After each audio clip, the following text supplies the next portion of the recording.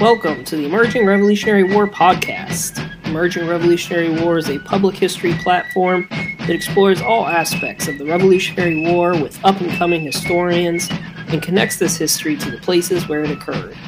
We strive to make it fun and engaging for all audiences.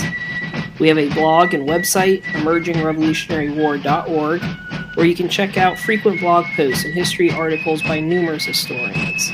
In addition to our blog, we are active on social media. Check us out on Facebook, Twitter, and YouTube. We host an annual symposium that takes place in Alexandria, Virginia, and we now also host battlefield bus tours. We also have the Emerging Revolutionary War book series, published by Sandusky. To date, we have 4 titles out and more on the way. These books offer a brief, readable, and illustrated narrative and include self-guided tours of the battlefields. So far, we have books on Lexington and Concord, Trenton, Princeton, Monmouth, and Valley Forge. Check them out wherever books are sold. We always offer speakers that can talk about a range of Revolutionary War topics, and our historians have been featured in places such as C-SPAN, American History TV, and Fox Nation documentaries. Make Emerging Revolutionary War your home for the 250th anniversary of America's independence. This show is filmed live every other week on our Facebook page, so if you like to watch these live and have an opportunity to engage with us, check us out every other Sunday night at 7 p.m. Eastern on our Facebook page. Enjoy the podcast. Good evening, everybody. Mark Malloy here with Emerging Revolutionary War. We are very happy to have one of our contributors come on this evening to talk about a new book of his that is coming out this summer. We have Eric Sterner, who you've probably read a lot of. He does a lot of great blog posts for Emerging Revolutionary War. Has also done things with Journal of the American Revolution. Recently spoke last year at our symposium, and all-round great historian, and focusing on parts of the American Revolution that are often overlooked. We had a few weeks ago Mike Cesare on to talk about Colonial Williamsburg and talk about how Southern campaign and Virginia and Williamsburg and some of that stuff is often overlooked. But I think Eric has a topic that's even more overlooked than that, and that is the war that was going on in the West during the Revolutionary War, and a lot of the fighting with the Native Americans out there.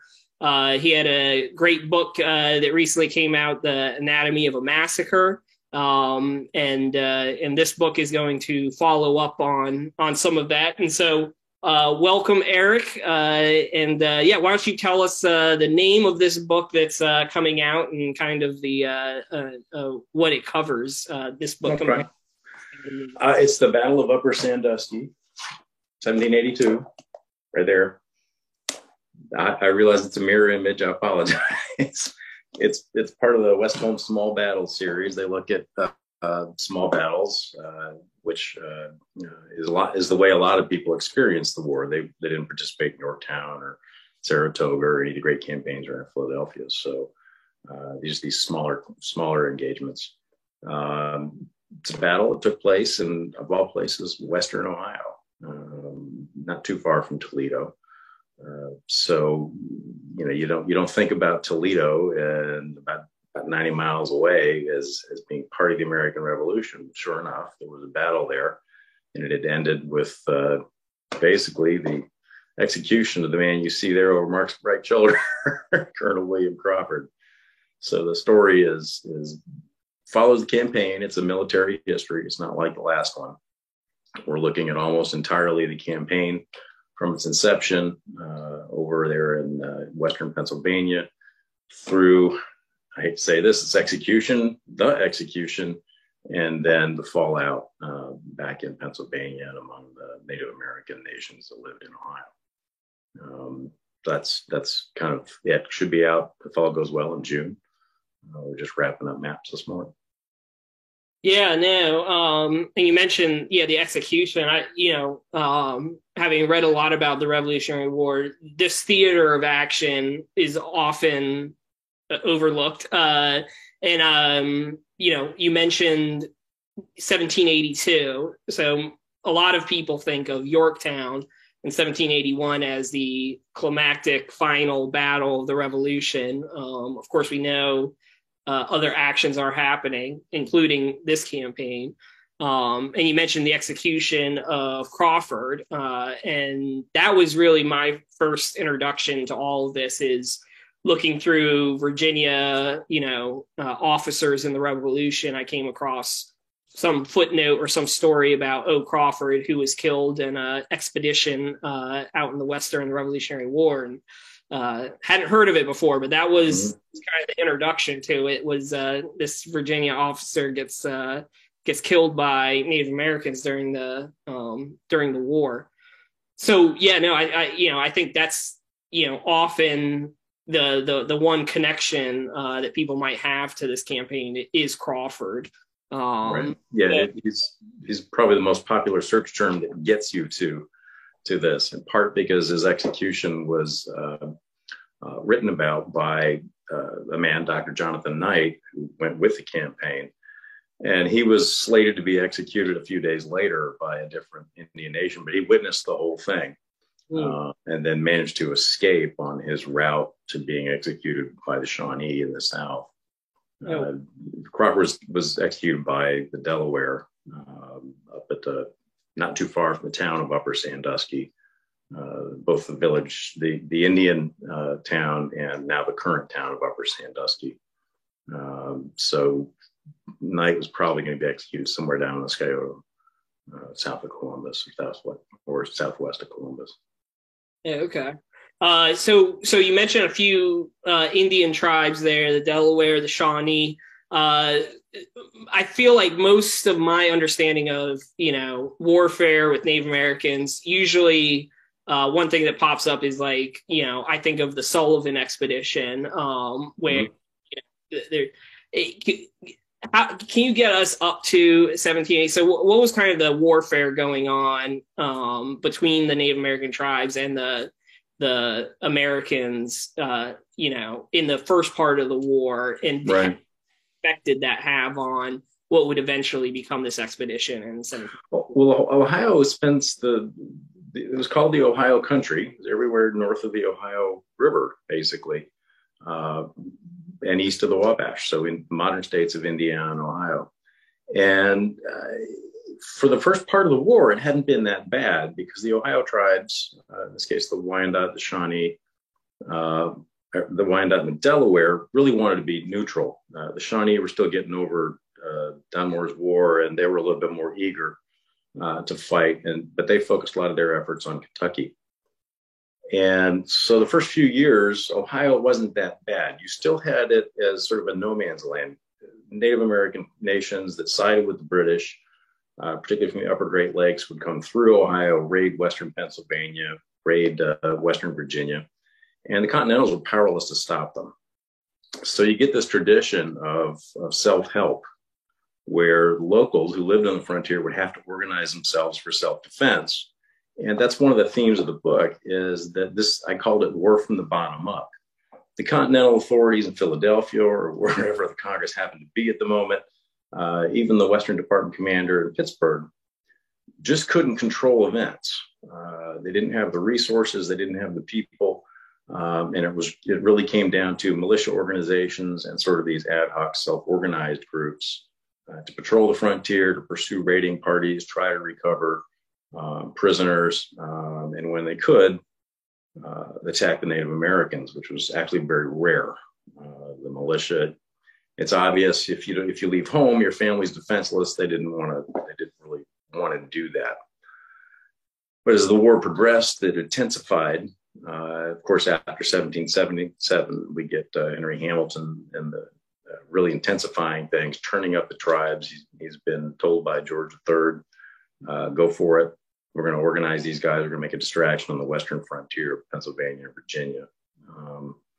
So the war intensifies. It gets really bad. In some ways, that part of the war culminates, I argued, in the Gnadenhutten massacre in March 1782, where you had about 150 volunteers just ride into what was a relatively peaceful town, a bunch of neutrals, who happened to be at some towns on the Muskingum, and rounded all the Native Americans there up and beat them to death.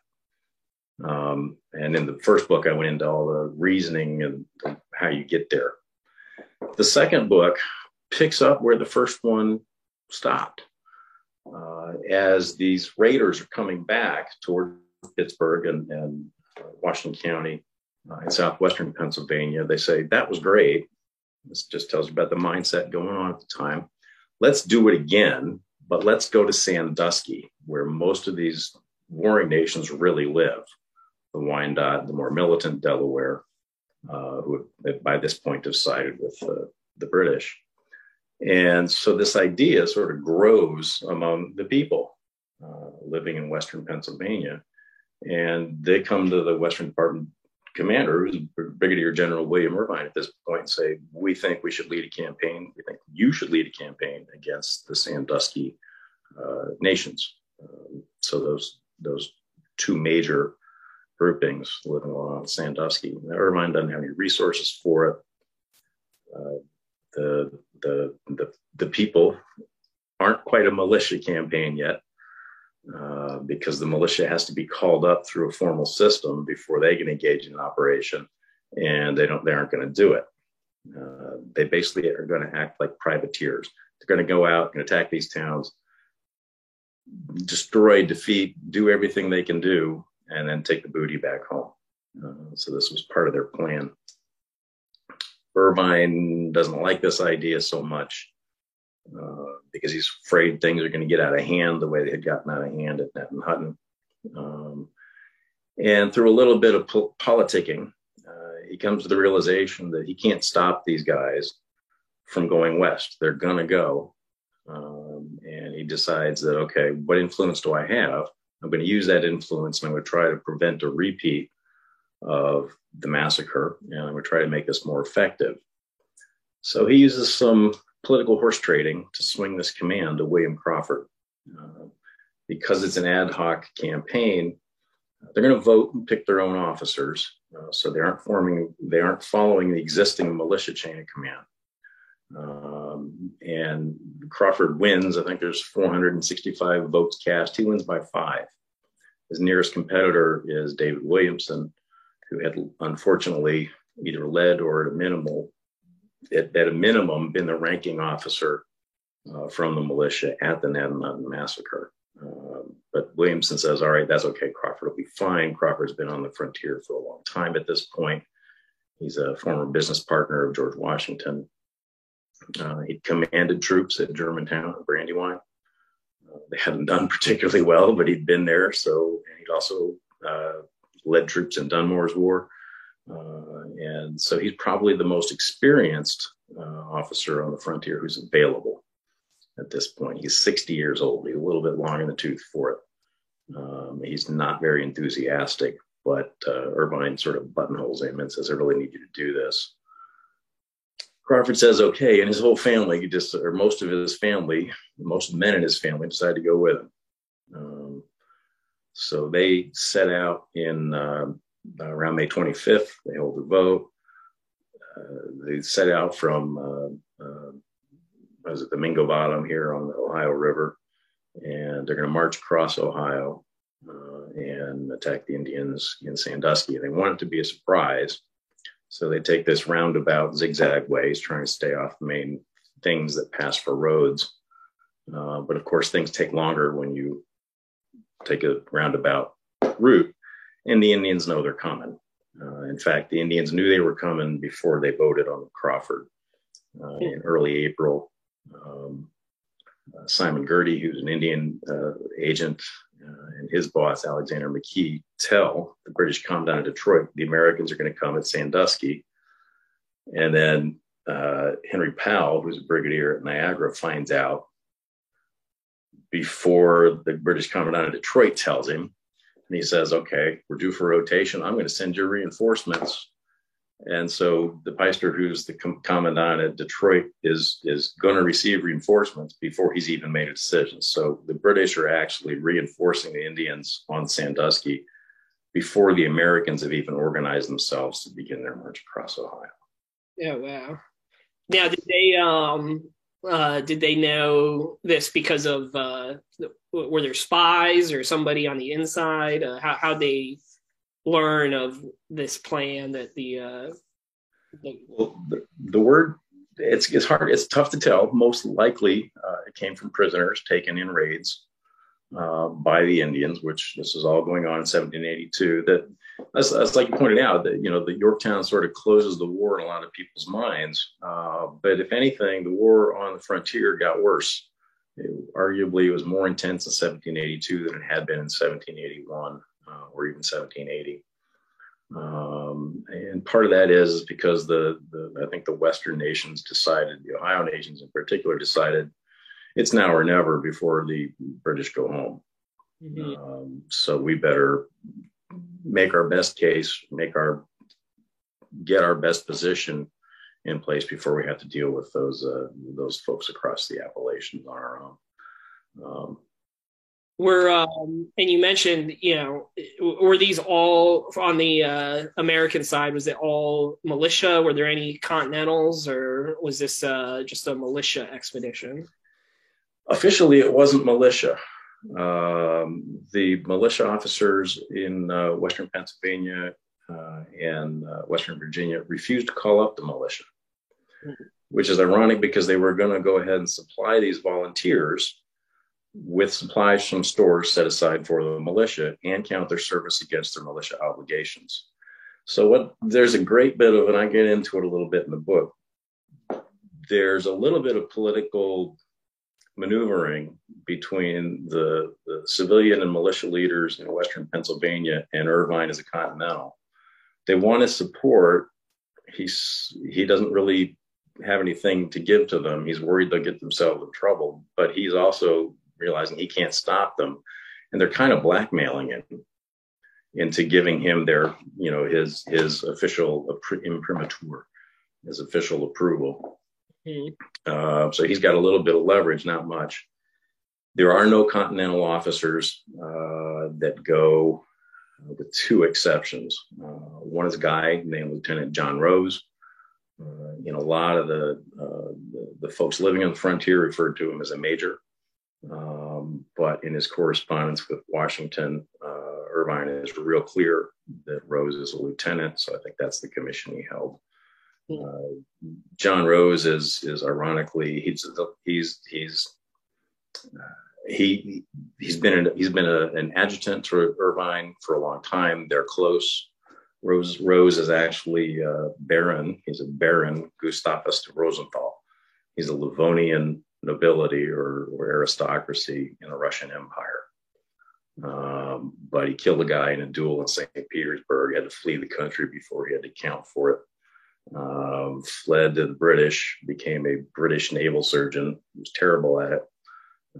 Irvine, who had been a British naval surgeon, recognized that Rose was no naval surgeon and ended putting Rose on his staff when he made it to the colonies, to the rebelling American colonies.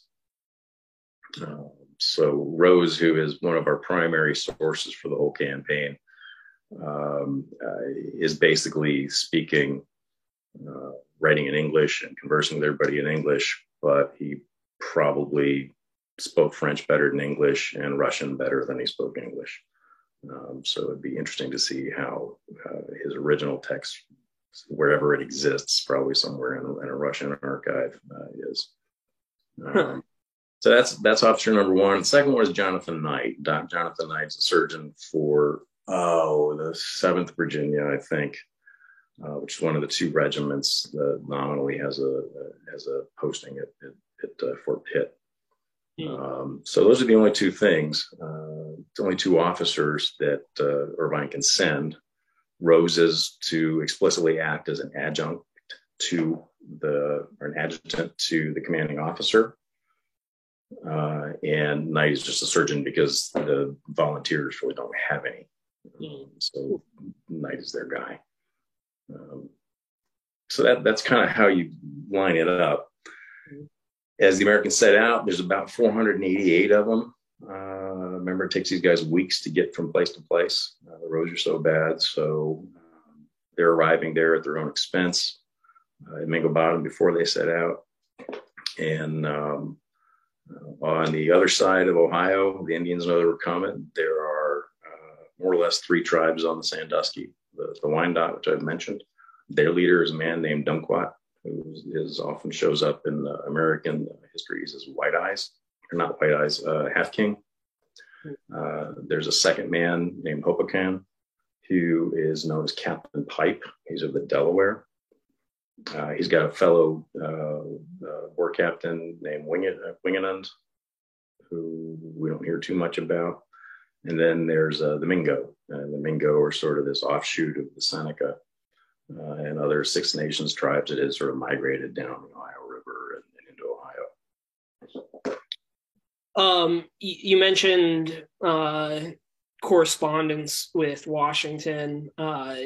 How much of this is going on with either Washington or the Continental Congress's knowledge, and did they have any say, or was there any trepidation about this campaign? Or I don't think Congress knew about it.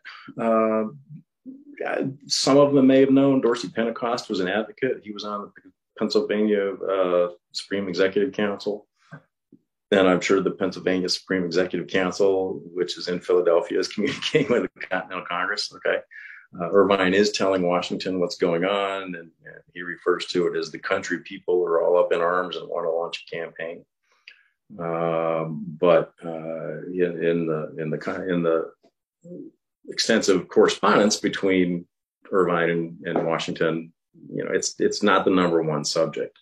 He's got other issues that he's got to deal with in Pennsylvania that he thinks are more important. So that's part of the reason I think the campaign gets overlooked. It's not a continental affair. They don't have a stake in the outcome, or a stake in they don't have a dog in the fight as it goes. So this is almost entirely the local taking matters into their own hands and deciding they're going to go attack the Sandusky Indians, because that's where the source of all their suffering is. Mm-hmm. And that's a theme that you find throughout a lot of these frontier histories. Sandusky and then the Lake Indians, this is where their problems are coming from. That's where they're going to go attack there instead of sitting there waiting in their cabins for raiding parties. They're going to take the initiative rather than being on the defensive. So that's sort of the logic behind it. Good. So they set off. When do they set off, and how long is it going to take them to get to Sandusky? They leave on May 25th. They take this roundabout route. At a couple points, it looks like they might kind of be lost. The scouts, three men who are getting paid the extraordinary sum of £7, so hard currency each, haven't been to Upper Sandusky since before the war. It's hostile territory, so they have an idea where it is. The towns move around, though. So Sandusky is a concept, not necessarily a place at this point. It is a place, but it's always moving, so we're not quite sure where we're going. They get in the neighborhood about June 3rd. And at a couple points, they know they're being tracked. They're actually passing Indians. They're detecting signs. They actually took a shot at some Indians back on the Muskingum within 2-3 days after leaving the Ohio River. So they know they're being tracked. I hate to say it. Smoke signals has a terrible connotation these days, but Indians are setting fires to mark the expedition's path and progress. So people know, the Indians know where they're coming, and they're actually telling a trader in town in Sandusky, Upper Sandusky, we know where they are and we know when they're going to get here. They get in the neighborhood around June 3rd. They come across a couple of abandoned towns. They don't know what to do. Men want to go home. They've been on the road for a long time. They're running low on food. It's not been a good time for anybody. That rah-rah spirit they had when they got this idea has kind of left them from some long days in the saddle. They get to June 4th, and the night of June 4th, it's really foggy and cloudy. And after midnight on June 3rd, they hear some cannon fire. Now, this is a mysterious thing because there were no cannon in the area. so it may be an acoustical trick. But it's reported by several people. So, historians have been trying to figure out where this cannon fire came from and if it's a real or a figment of the imagination. But several people reported it, and they're very distinctive and specific in their reporting. So June 4th wakes up, and the Americans, they're wet from the fog. It's been a pretty heavy mist all night. They fire off their weapons to clear the loads out of their firearms.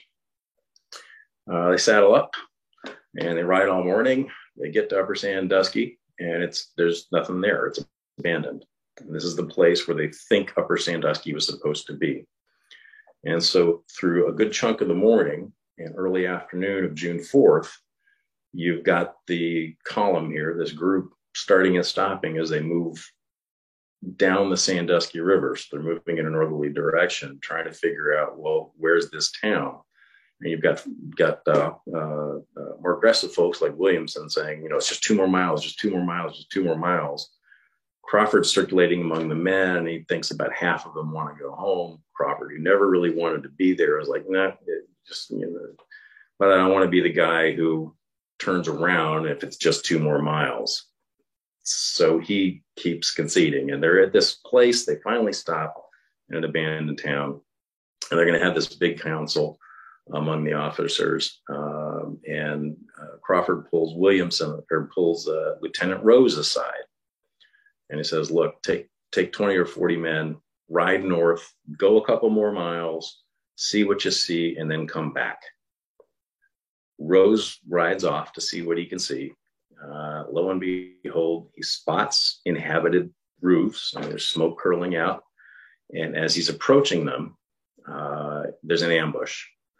Western Ohio is prairie. It's all, at this point, it's grassland, and the grass is 3-4 feet high. So if you're up on a horse, you can see reasonably well. It's a very gentle rolling country, so you can't necessarily see over the next hill if it's very big, but the hills are so small. They're just high enough that you can't see a lot. The grass is high enough you can't see a lot, but it looks like you can see forever. It's just like the prairies. So he gets ambushed in a ravine, and about the same time that happens, he sees Native Americans moving off to his right, and even behind him to cut him off from the road he'd ridden up to begin his scout. So he beats a retreat back to a place. It's an elevated place in the plain. It's covered in trees, which sets it apart, and it becomes known as Battle Island. So he's fighting which retreat the whole way. He's slowing the Indians a little bit, trying to maneuver and look like there's more of him than there not. And he sends a messenger back to Crawford. The messenger gets there real quick, tells him that, Rose has essentially made contact with the Indians. We found the town, and he's being shot at. So to his credit, Crawford reacts very quickly, saddles up his troops, and he rides north. Rose makes it to Battle Island in the afternoon of the 4th. He's extremely nervous because he's dramatically outnumbered, and he knows it. All depends on Crawford riding up, and when Crawford and his men ride up, they're actually crash into some Indians who have reached some trees behind Rose. And they clear them out. He gets his men up onto Battle Hill, and then sets his defensive positions up. Pretty much, I think, following a march order and a defensive order that he'd set up, that Rose had recorded. So that's where I placed units on the battlefield. It's one way that I think this book's going to be a little different. When the battle gets treated in other histories, it's very episodic. So we have very little firsthand information. So you have little episodic stories, but you don't necessarily know where on the battlefield they're taking place. And I went through the roles and these positions or these formations that they'd taken up earlier, and tried to place those stories on the battlefield so we could follow the battle a little bit that way as a military history, instead of just an event after Yorktown. Mm-hmm. So that gets us through the 4th. Mm-hmm. And It's the hottest day. It's about 4 o'clock when things are really intense. And basically, you got the Americans on Battle Island. The Native Americans have got a partial encirclement of them off in trees, slightly off in the distance, and they're relatively intense fighting over the grasslands for a good part of the evening. And then by around 6:30, 7 o'clock, things start to settle down, and everybody's gonna lick their wounds and get ready for the next day. Are there any British involved at this point? There are. Mentioned Henry Powell at Niagara, sending reinforcements before the Americans even left the Ohio River. There's a unit called Butler's Rangers, which is a ranger unit of loyalists. They generally operate out of Niagara and Detroit. They operate as detached companies. You may be more familiar with them from a lot of the battles in northeastern Pennsylvania, the Wyoming Valley raids and such, and then some of the fighting that went on in New York. They're more accustomed to working with the Six Nations, but there's always a company at least stationed at Detroit. Powell, they're due for a rotation at Detroit. Powell dispatches another company, and by the time they arrive, they tell the company there, we're not rotating, we're all going down to Sandusky, which they've already decided to do. And so there's about 80 Rangers on the field under the command of Captain William Caldwell. He's actually shot in the opening minutes of the engagement, and command falls to Lieutenant John Turney, who had arrived from Fort Niagara. Both of them are quote long service members with Butler's Rangers, which had just gotten started during the war. And both were familiar with both the Native Americans in the Ohio territory, or Ohio country, and Detroit and each other. They didn't like each other near as I could tell, but that's more of a feeling you get from reading some of the reports and letters. Mm-hmm. They brought about 40 Lake Indians with them, so there's probably about 120 of them total as reinforcements. Okay, so night of the 4th now, they're both licking their wounds. What happens after that? It's a big night on the 4th, because at this point, Crawford has achieved all the goals set for him by Irvine. Okay, get there and fight the Indians. We didn't want another one of these things where we go raid empty villages. The problem he's got is the Indians can be reinforced. He, on the other hand, is not going to be reinforced, and he's only got the supplies he brought with him, and the men had already complained they were running out, and they've just fired off a lot of their ammunition. So the night of June 4th, June 5th is a big decision time in terms of, well, what are we going to do? And they don't make a decision. They don't seem to make an affirmative decision to act. They said, well, we're going to see what happens. So they end up fighting on the 5th. And this is a place where things really go south for them. Nothing much happens on the 5th. They hold their positions. There's a lot of long range firing, some mild, probably a few people get wounded. There's rumors of a meeting between Simon Girty, representing the British. He's the Benedict Arnold of the frontier, and either Williamson and or Crawford. There's at least 4 versions of what may or may not have taken place between these two, whether they met, whether they didn't meet, whether they tried to meet, whether they knew they were meeting with each other, and so on. So I'd go through those in the book as to what may have happened, and what all the stories are, and why, which ones are credible. Here's where the Americans run into trouble. The Shawnee finally arrive in the afternoon of June 5th. And the Americans see them arrive. And there's been a hole in the Indian lines, a way for the Americans to get out of this partial encirclement. When the Shawnee roll up, they fill the hole. So now the Americans are more or less encircled, because the numbers are more or less evenly matched. With the Shawnee arrival, the Indians probably outnumber the Americans. The Americans at this point are probably around 450 because they've had some desertions. The Indians are probably around 500. on their side. So there's plenty of gaps among different Indian factions or different Indian nations that the Americans might try to escape through. And with the Indians' arrival, their ammunition gone, the Americans say, this isn't working for us. We're going to retreat and do our best to get back to the Ohio River. And unfortunately, when they saddle up that night, on the night of the 5th, one captain takes it into his head that he doesn't agree with the way leadership's going to go, the route they intend to take. He bolts off on his own. Crawford decides to go find them. This is a job for a staff officer, but Crawford decides to do it himself. The Indians detect this company riding off. They start firing on Battle Island again, and that signals a general panic among the Americans who are trying to sneak away in the night. Everybody just rides. It's a rout.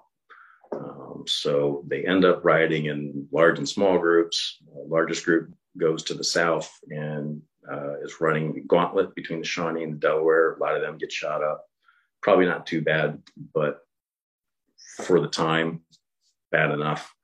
Another group rides off to the west of all directions. There's a smaller group heads in the same direction.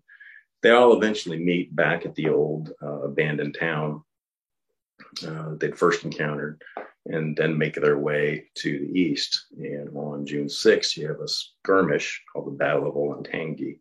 Olentangy's a river, kind of a small river. It ends with a thunderstorm. With the thunderstorm, the British Rangers, who are nominally there at that point, decide to break off the action.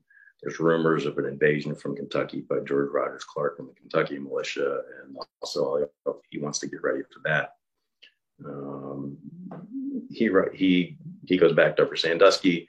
The Americans try to retreat, and they're harassed the whole way, and stragglers are picked off, as stragglers often are. And so what you get to is various groups, small groups, getting lost, being separated, and then being captured anytime there's an opportunity to capture them. And one of those small groups is William Crawford, Dr. Jonathan Knight, and then 4 other men, I think, are with him originally. And those numbers get whittled down as they try to move east. So, yeah, Crawford gets captured. And yeah, so what, first of all, do you have these different tribes are capturing different people, and do different tribes handle their prisoners different? And who captured Crawford? And yeah, tell us his unfortunate fate. They do. Different tribes do capture different groups of prisoners. They do handle their troops different, or their captured prisoners differently. There was one group called the Ojibwe, which captures some prisoners, and they're very careful to avoid a lot of they're more of a Lakes tribe, and they're pretty careful to avoid a lot of these Ohio nations campsites. And that told me that they're headed to Detroit. They want to deliver their prisoners into British hands because they're going to get paid. So they're very careful. They're not treating their prisoners all that well, but considering the alternatives, which we'll talk about next, not too bad. Crawford gets captured probably by the Delaware. They're among the slower groups, slower little clusters of men retreating. He's definitely behind the main column at this point. And he gets captured, I think, after 2 days on the road. Most of the Indians killed at Gnadenhutten in March were Delaware. And so the Delaware are outraged, and it's payback time as far as a lot of them are concerned. That's the thing about the frontier war. It's just a constant back and forth of injustice after injustice after injustice after injustice. Nobody wants to talk about how it started. They just want to who was the last person who got hurt? We're going to hit them. So that's what's going on here. Like Hatfields and McCoys, where constant reprisals, and it gets to a point where it's like, yeah, well, why are we doing this to each other? And it's hard to answer that, but all you know is you got to repay blood with blood. So absolutely, that's what's going on for much of the last years of the war. So prisoners are getting picked up all over the place, like I mentioned, and there are different groups of Indians operating in small groups, picking off the stragglers. Crawford gets picked up along with Knight and I think two other men. Two of the other guys escape. And so he's taken to a camp. This is one of the camps run by Wyandot. It's kind of a collection point for prisoners. I think the number there at the highest moments around 8, 9.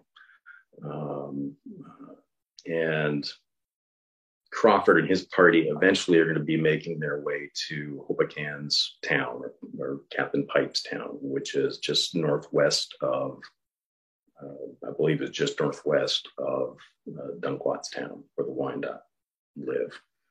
We don't know too much about what happened with Wyandot prisoners. Dunquat's main mission here seems to be to defend his people, which is why he made the decision to face the Americans here. And now his main concern is to face this invasion that they expect from Kentucky under Clark, which doesn't happen, by the way, but they don't know that at the time, of course. So the Delaware are going to enact their vengeance, and Crawford's group is bound for it. They're moving as they're being brought back from the front. Various prisoners who've been assembled at Wyandot's camp are just plain outright killed at various points. So, 2 men would be taken off into the woods, and then lo and behold, a little bit later, you'd see their captors or their guards bringing back 2 scalps. So this is going on all the way till they get to the towns. John Slover, who's one of the scouts, also gets captured. Crosses paths with Crawford. Nobody's allowed to speak, but Slover tells his own stories of the men who he was with and how they were treated. And Slover tells the stories. I think the relatively accurate observer here in this case. It was custom when a prisoner was brought in to be made to run the gauntlet. This is when the whole town would come out, and they basically make prisoners run between 2 lines of everybody in town, and then they would just beat you. And they'd beat you all the way until some safe point. And if you, in theory, put up with it or, braved your way through it, you might be allowed to live, but in some cases not. And they just beat you to death right there. The gauntlet in these cases is particularly brutal. And I guess we'll get there when we talk about Crawford in particular. I think his is pretty representative, although his is the most brutal execution. So this is going on all across the Ohio frontier, all along the Sandusky Basin during this time, where prisoners are being killed left and right. Some of them are lucky they get picked up by different tribes, I mentioned, and taken to Detroit or someplace else. Crawford's tale is the one we have the most information about, because Knight was with him the whole time and observed the whole thing up until almost the end, where Crawford died. It was customary to beat prisoners, so they beat Crawford, Knight, and everybody else a couple times as they would stop at different way stations or different small villages along their way.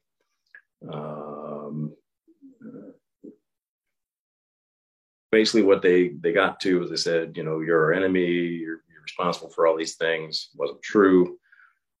It gets portrayed as a trial now, but it wasn't a trial when Crawford was finally faced with the Indians and called to account for his actions. It gets portrayed now as a trial. Was not a trial. He'd already been painted black there. You see, I'm sorry. You see in your background there that his face is painted black. That was a mark of death, and that had been done on a couple different occasions, days before the events portrayed behind you actually happened. So he was marked for death before his trial, and that had been the fate of every other prisoner that they had taken, that the Delaware had taken. So they took him out, stripped him naked, beat him pretty good, tied his hands behind him, tied one foot to a cord, and the cord ran to a pole. So as he walked, he could walk around the pole, as you can see there. And I should have used that picture sometime. And of course, you walk one direction the whole time, the cord would pull you closer and closer to the pole. And as you walk around the other direction, you can only go out so far, like a fishing reel. And what they would do is they were taking these bundles of sticks out of burning fires, so the ends were all on fire, and beating him with them as he tried to get around this pole to avoid them. Warriors would take their muskets, whether rifles or smoothbores, whatever they had handy. They'd fill them with black powder, and then they'd just walk right up to his body and unload the black powder. So there's no bullet. But we've all seen, you fire a black powder weapon, there's flame coming out, there's unburned gunpowder, there's wadding, all kinds of stuff's coming out of the end of that firearm. And it's doing severe damage to him. This goes on for hours, so that he's blackened, he's bleeding everywhere. As they fired each time, gunfire or fire coming out, unburned, would have ignited unburned powder deposited on his body. So he's periodically exploding into flame. They cut off one of his ears. He falls down. They cut off the other ear. He's bleeding from both sides of his head. Then the women show up, and as was custom, they were leading the charge and beating him with these burning sticks. They started throwing hot coals on him. Over time, everywhere he could walk was covered in hot coals. So this is what it meant to be burned at the stake. They didn't tie you to the stake like you see in medieval movies and light a bunch of wood underneath you. This was a much slower process. He eventually falls down into the ashes, but somehow manages to get up again. And at that point, Dr. Knight is sort of led away, and he doesn't see the awful end of it. So they're not exactly, but it clearly those are fatal wounds. And Knight is told that we're going to go do the same thing to you in the Shawnee towns. So the Shawnee are going to get to enact their vengeance for this sort of tit for tat kind of war. He does go out by the site the next day, and he sees basically Crawford's bones. Slover recounts this kind of thing having happened, or having seen evidence of this kind of thing happening in various places that he's taken during his captivity. And he was slated for the same fate, or a very similar fate, when he managed to escape, because he knew what was going to happen. Really? Yeah, it's an awful way to go for sure. Knight was able to escape and get back, or Knight's being taken to the Shawnee towns by a man named Tutelu, and having seen it, he knows what's coming. His jaw is fractured. Knight's jaw is fractured from all the beatings, so he can't speak too well. They stop in a place, and there's just gnats everywhere. So Knight offers to make a fire, and Tutelu, in one of the worst decisions of his life, undoubtedly, agrees. And so as Knight's making this fire, he gets together a bunch of sticks, the biggest ones he can find, and he's, Tutelu's attention slip. Knight whacks him over the head with it, and he falls into the fire. So at that point, Knight takes the opportunity to try and grab his gun, gets the gun. He's going to shoot at Tutelu, but his arms are burned, his hands are burned, and the Native American takes off. Knight was going to chase him, but can't quite get to him. Breaks the rifle in the process of trying to shoot it. Scrambles to grab everything he can, and he takes off back east. But he's not a frontiersman. He's not a scout. Doesn't know where he's going, and just sort of meanders his way east. Takes about 3 weeks to get home with a broken jaw. He's living on random berries that he can find, sleeping in logs. So he's in bad shape. but he does manage to make it home. Some hunters find him pretty much collapsed, dehydrated, famished, all that in the woods, and they take him into Fort McIntosh. So out of the 400 and however many guys who end up going on that campaign, how many of them make it back home? This is the problem. We don't know for sure. There is a roll, but it's a partial roll that exists at the beginning of the campaign. As people are going back home, obviously the stragglers are getting picked off. Some people decide they're in better shape going on their own. They can make faster time than the column. So they split off, or they may be headed for Western Virginia or a different part of Pennsylvania than Mingo Bottom. So they try to take more direct routes home. And there's never really a roll call, okay, who survived, because it wasn't a militia operation. Yeah. Williamson, who survived, and Rose, who probably wrote the most thorough treatment for a first-hand participant, they estimated they lost 40 to 50 people. So that's, coming up on 9%, which is a significant number. Yeah. What was what's the reaction to this campaign, and specifically Crawford's execution? You mentioned he was a business partner with Washington before the war. Is there any sort of outcry or any sort of effort at retaliation as a result of this campaign? Yeah. Well, the guys who put this thing together, local political leaders, don't admit defeat. They're claiming, we faced 2,000 Indians, which is nonsense. They probably faced about 400, 350 the first day, and maybe 500 by the second day. We did quite well. We only had trouble because of our poor leadership. So they stick the whole thing on Crawford's head for poor leadership, which is why they really want Irvine to lead another one. And their whole plan is, we're going to lead another one. Word reaches Irvine of Crawford's fate probably around July 4th, when he hears from Knight and then John Slover, and he reports that back to Washington. Knight's account is, he dictates it to a printer, a lawyer, from his bed in Fort Pitt as he's trying to recover.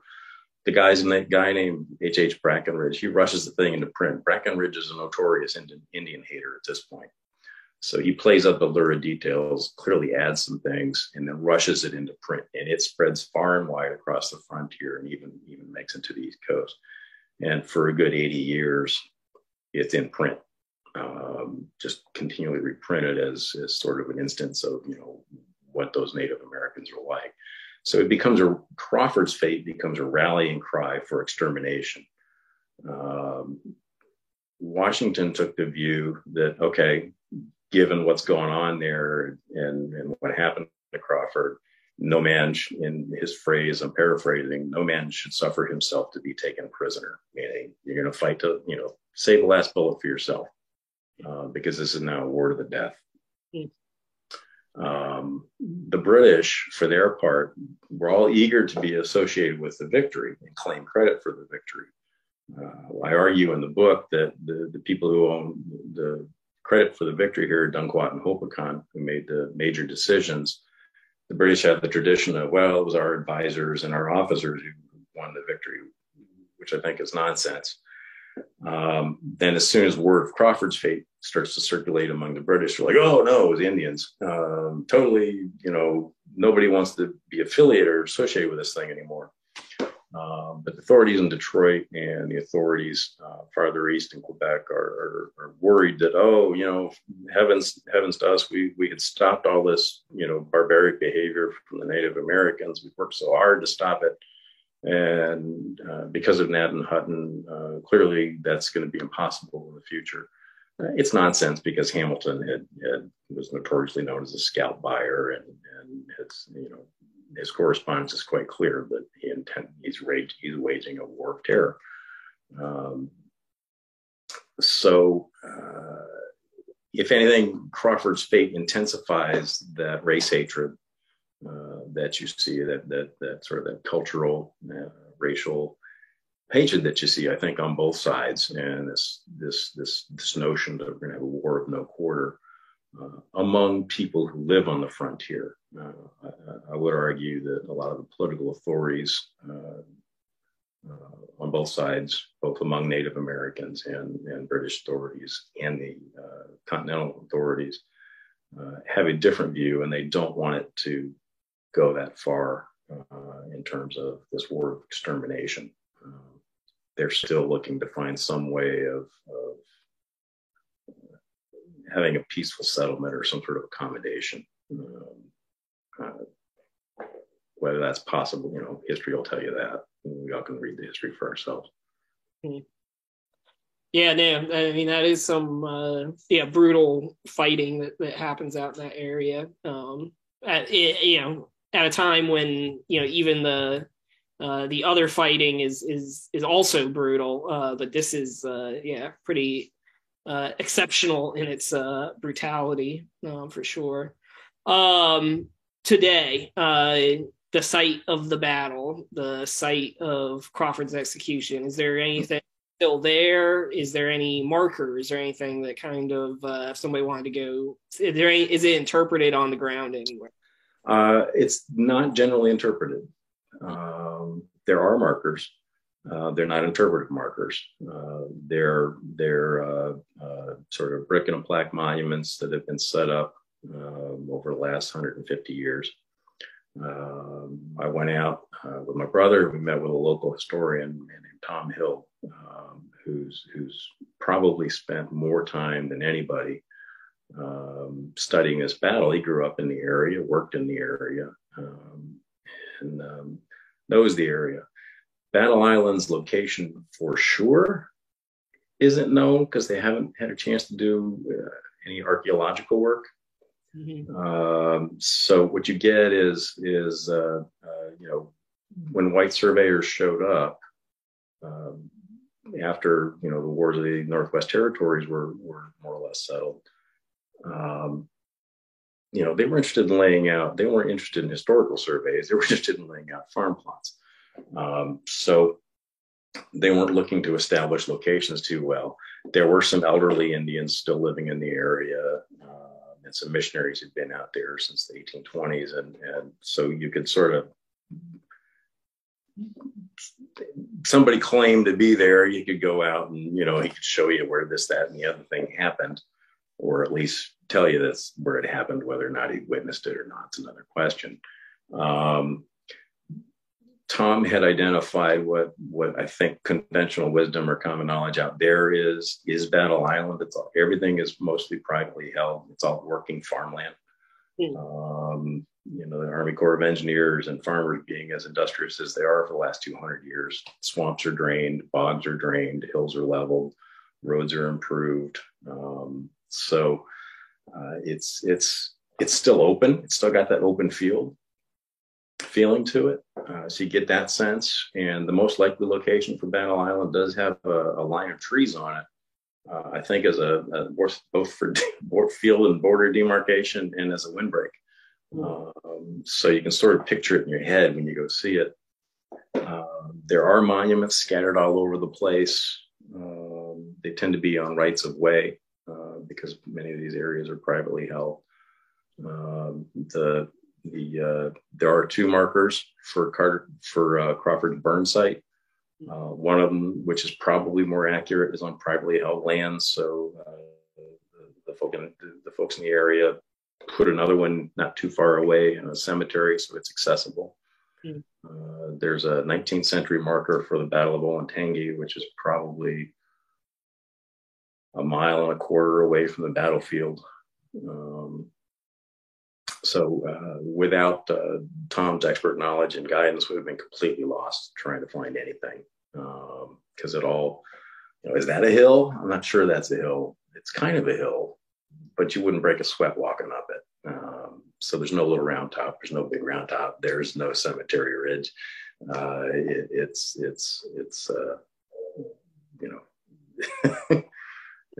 it's your guess is as good as mine, but Tom's guess was pretty good, so I took his word for it, and I think he knows his stuff. Huh. Well, yeah, that sounds great. And no, I think this is it's great that we're able to compile this information, and looking forward to getting a copy of the book. When did you say this book's coming out this June, correct? I think, yep, early June if all goes well. All right, and how can people can people pre-order this book at this point, or you can pre-order it. It's listed on Amazon. I suspect, I haven't looked, but you could probably do the same thing at Barnes & Noble. West Home has a great deal. If you join their book club, they give you 25% off, and you can pre-order it there. They fulfill their orders through University of Illinois. So I'm all in favor of anywhere and everywhere you can pre-order it. Get your copy today. Or order it today and wait a few months. Yeah, I'm looking forward to it. I think that's like I said. I mean, when we're talking about overlooked aspects of the revolution, this is for sure one. But what a dramatic story. I mean, it just sounds like it's a fascinating story, a tragic one, a brutal one, but it's still just pretty fascinating for people to have lived through those times and experienced this kind of frontier warfare. Must have been a pretty harrowing affair for everybody involved, for sure. So, yeah. But yeah, no, thank you, Eric, for joining us tonight. Thank you for sharing all this knowledge about a little known part of the Revolutionary War. So the book again is The Battle of Upper Sandusky by Eric Sterner. Get your copy, get your pre-order in today. Thank you, Eric, for joining. Thank you.